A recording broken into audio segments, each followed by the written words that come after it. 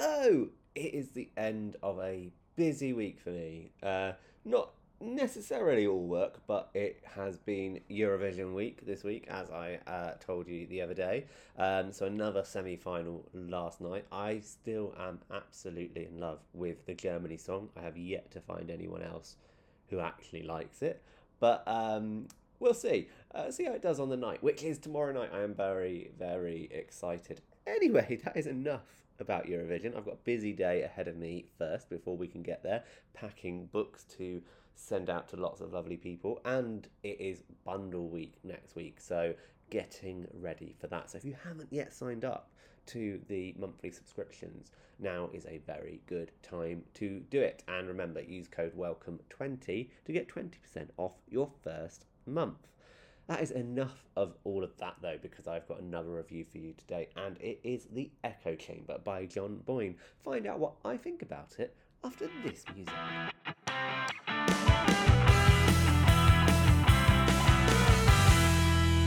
If we have spoken before about books, then I have probably told you about my love for John Boyne, specifically The Heart's Invisible Furies and A Ladder to the Sky. A Ladder to the Sky, I think, is a modern day Mr. Ripley. The guy in it is just...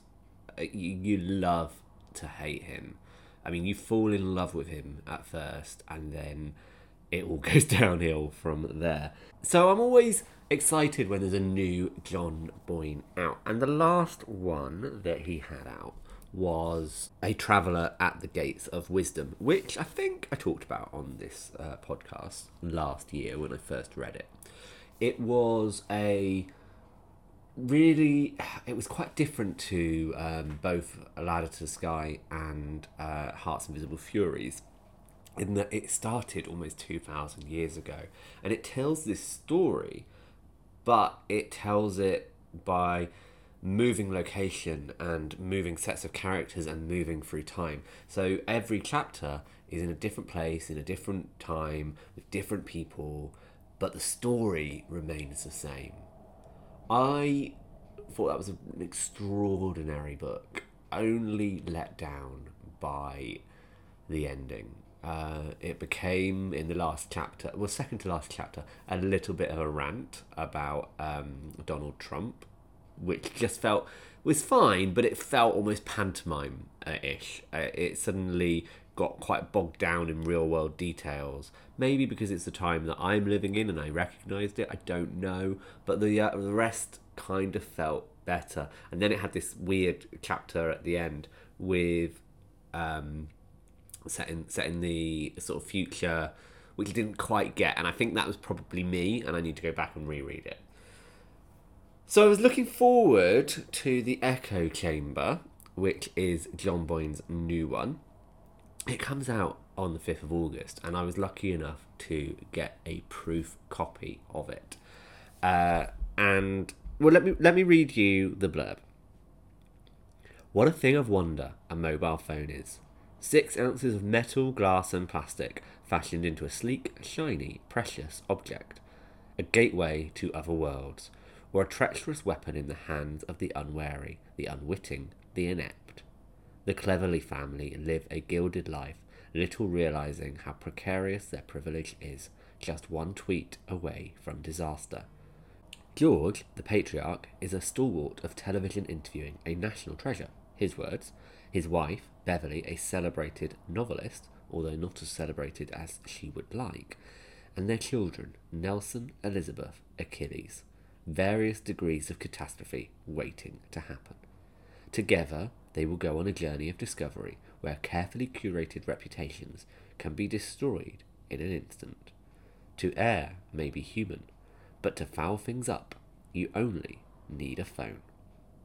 The front cover of this has a turtle with a phone strapped to its back, which is quite a striking cover. I quite like that. For those who haven't picked up on it, the wife's name is Beverly Cleverly, and it's worth just highlighting that because actually it sets the tone of the whole book. It is not a book that necessarily takes itself too seriously. It's not going to be the type of book that will move you to tears like The Heart's Invisible Furies, or just get you inside the minds of the characters like A Ladder to the Sky. This is almost a farce, in fact. George Cleverly is kind of our main character. He is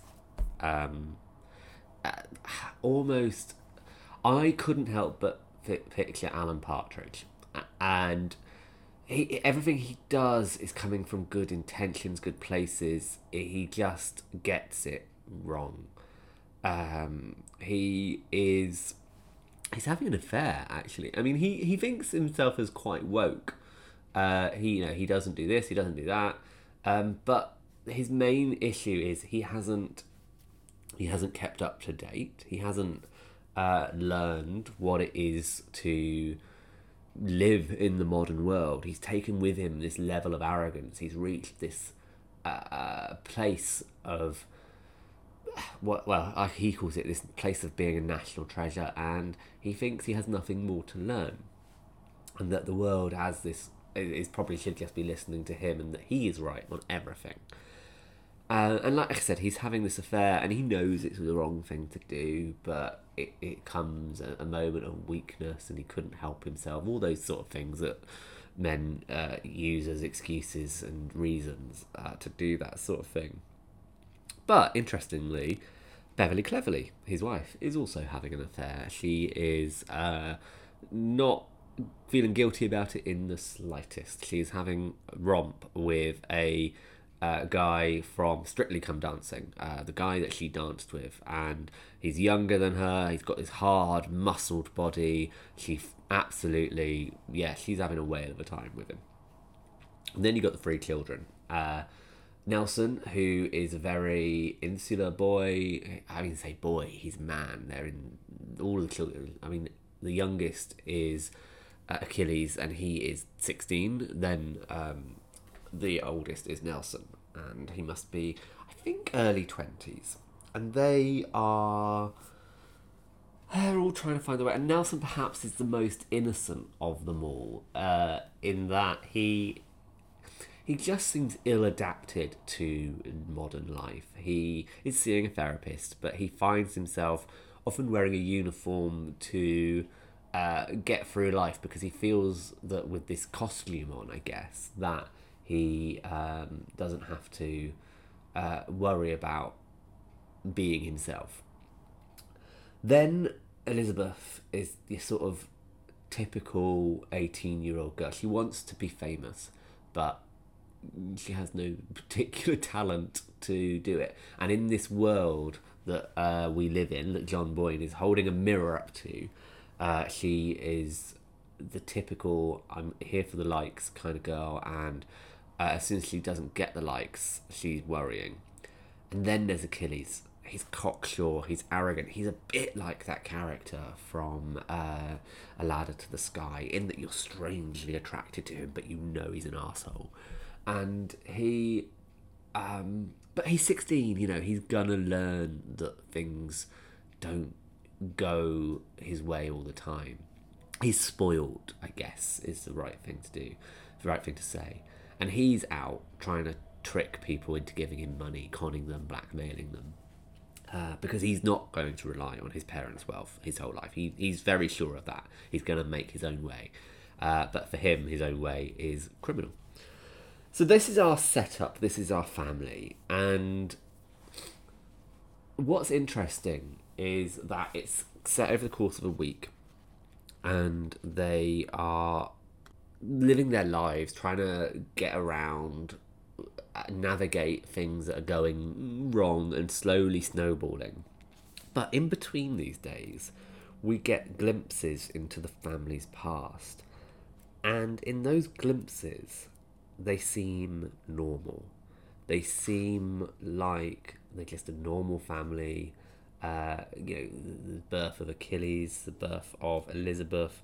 So, for instance, they're on a holiday, and the day that Beverly tells George that she's pregnant, and it's all quite normal, and it endears you to them. And then each of those bits ends up with somebody like Jack Dorsey setting up his Twitter account, Mark Zuckerberg creating Facebook. All of those significant days in their lives are set on the same day that something happens in social media. There's an elephant in the room here. We need to talk about John Boyne's own experience on social media. He wrote a book a couple of years ago called My Brother's Name is Jessica. It was about a young boy whose sibling was born male and transitioned to female, Jessica. And it was all about... I mean, I haven't read it, so I can't really give you too much detail. But from what I remember, it was about that boy trying to adapt to his new sister and her life. There was a lot of upset about it from just the title alone being insensitive, and it sparked a wider conversation that is still going on about who can write which stories. I'm not going to get involved in that conversation, but John ended up with quite a lot of abuse at him on Twitter, and was essentially cancelled. He's come back a few times. He's one of those people who's left Twitter a couple of times and come back. And I think if that's what you need to do for your own mental health, then absolutely that's what you need to do. This book is... I couldn't decide what was happening with this book. I couldn't decide if John wanted us to side with the Cleverleys or not, because George is incredibly ignorant, but it all came from a good place. But he just refuses to learn. He refuses to listen.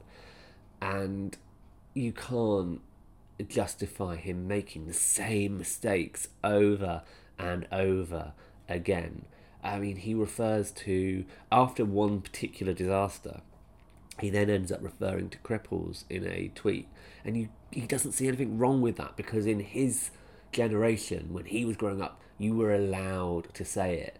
And I think that's the thing, is he was allowed to say it, but it was always offensive. And he hasn't quite understood that. But they are also getting a lot of overreaction, death threats, and it all starts when he sends a tweet about Nadia, the receptionist at the law firm that he goes to, and she's transitioning, and he doesn't recognise her as this person that he's always known, and it's a bit of an awkward conversation until he works it out, until it's clear what's going on. And so he then sends a tweet saying, I want to congratulate Aidan on his transition, blah blah blah, and he dead names him, and he refers to him with the dead names her, and he refers to her with the wrong pronouns, just like I did, but he doesn't see anything wrong with that. And so that's kind of where it all starts, and then he just compounds it with mistakes. He doubles down, essentially, and it's a really tricky subject matter to approach, because I feel like at some points John Boyne is poking fun at the people who are essentially woke, who describe themselves as woke. He's poking fun at them through the eyes of George Cleverly, but he's also poking fun at George Cleverly. He's basically revealing through this book that everyone is awful. Everybody is an awful person. We might be woke on one particular subject. We might be really liberal about this, but then we will completely overreact to something else. And yeah, do you know what? It's fine. You be liberal and you absolutely defend a trans person, disabled people, people who are gay and lesbian, absolutely defend their right to live and their right to free speech. But then some of these people turn around and issue death threats, which is also not acceptable. It doesn't matter who that person is and what they have done and what they have done to offend. A death threat is also never acceptable. So it's kind of like everybody's awful, and social media is just allowing us to see that and allowing us to amplify it, and it brings out all the awfulness in us. The blurb ends with, "To err may be human, but to foul things up you only need a phone," which is an interesting one because it's a bit like blaming somebody else for what you think. If I was to tell you something awful, and I'm going to pick on gays because I am gay, so I can say it without anybody misconstruing it. But if I was to say all gays should be stoned to death, and I told you that in confidence, and then you told everybody else, and I got attacked for it, I can't blame you for that. That's my fault. That's me that's in the wrong. And blaming phones for amplifying, for letting us see how awful we all are is wrong in my opinion. I think what it highlights more than anything is that we all need a little bit more training on how to be online. And do you know what? Don't get into fights that don't concern you. And if you think something, you don't necessarily need to say it. Very well aware of somebody who's put themselves onto a podcast that I may not always adhere to those rules. But I try only to say positive things. And you know this, I don't talk about books I don't like. I don't talk about anything I don't like. I talk about things I do like. I give oxygen to those I do like. If you are saying something that I don't like, I'm probably not going to call you out on it. I might do, sometimes I do. But I'm also not going to amplify your voice for you. I'm going to find somebody who thinks the opposite way, and I'm going to amplify their voice because that's who I agree with. It's the echo chamber. It's one of those ones that is going to really make you think, and you're going to struggle to work out whose side you're on. But it's also really, really funny. It is quite laugh out loud. And in opposite to Traveller at the Gates of Wisdom, I think the ending of this book may be the best bit. I'm not gonna reveal too much, but the way the family interact at the end kind of gives you a little bit of hope. And I'm gonna leave it there. It's The Echo Chamber by John Boyne. That was The Echo Chamber by John Boyne. It is not out yet. It's available to pre-order. It's going to come out on the 5th of August this year in hardback. But yeah, like I say, you can pre-order it now by heading to bertsbooks.co.uk. I will be back next week with some more book reviews for you. And in the meantime, though, I would love to hear from you. Do get in touch and tell me what you're reading. And if you are able to, there should be somewhere a little button that will allow you to record an audio message to me. So if you want to tell me about the book that you have been reading, then do let me know and I will include it in the next podcast. You can email me at bertsbooks.co.uk or find me on Twitter at bertsbooks. I am going to go and get ready for Eurovision. But in the meantime, you should keep reading.